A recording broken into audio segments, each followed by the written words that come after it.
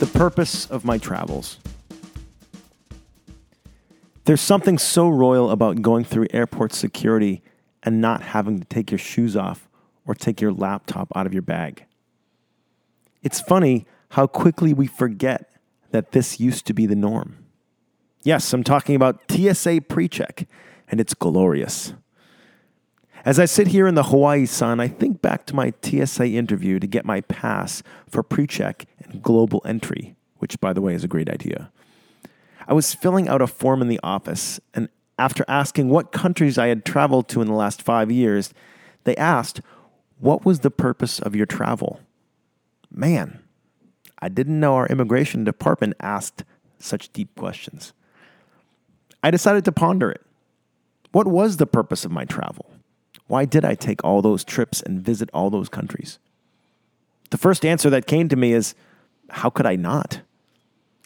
Whether it was the opportunity to live with Tantra Master David Cates and friends in Bali, study animal communication with Anna Brettenbach in South Africa, or witness my friends Candace and Andrew get married in Italy, I can't imagine a life where I would pass up opportunities like that. The second answer that came to mind as I pondered that question had to do with gaining perspective. There's no better way to get perspective on your life and your environment than to go live somewhere else and then return home. I'm reminded of this moment living in Bali where I had a moment of waking up from the American dream. The first house Powell and I lived in cost $1,100 USD a month, which for Bali is a crazy amount of money. Our landlords, however, lived in a tiny room within their compound, surrounded by friends and family. It didn't make sense to me that here we were paying them all this money every month and they weren't using it to quote-unquote improve their living situation. They didn't care about a bigger house or a newer smartphone.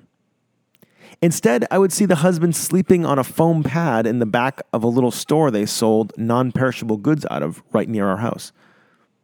I really got that more doesn't equal better. Then I considered that question again, but this time in the future. I'm currently in Hawaii helping to build an eco-village and running a Tantra festival.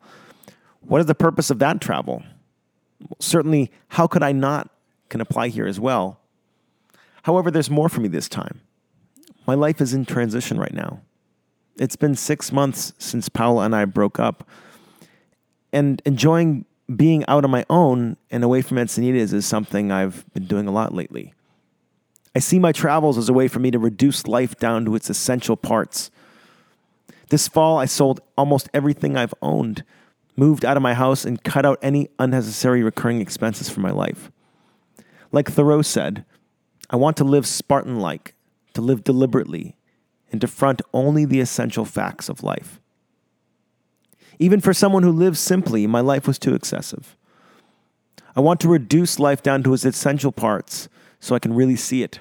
I want to lay out everything in front of me and know that everything has a purpose and there's no wasted backpack space. I want to squeeze all the juice out of life. I want to not just acknowledge the beautiful moments, but get lost in them as well. I want to stop chasing empty pleasures and meaningless addictions. I want all that to be easy too, as naive as that sounds. I don't want to live this life where I force myself to enjoy life, because that's another form of insanity. I want to find that what I want to do and what's good for my long-term happiness are one and the same. In one sense, my purpose of traveling is self-discovery, but even that can get neurotic if we make it a goal. Our goal-obsessed culture can turn anything into something to be achieved. I just want my life to be filled with nice moments. And in my life, I've found that adventure makes for some nice moments. So, I'm off to experience more of that. This has been The Purpose of My Travels, written and read by Dave Buddha. For more, you can visit me at buddhism.com. You can subscribe to this podcast. And if you're already enjoying it, leave me a rating and review. I love that. And it would help support this podcast. We'll see you next week.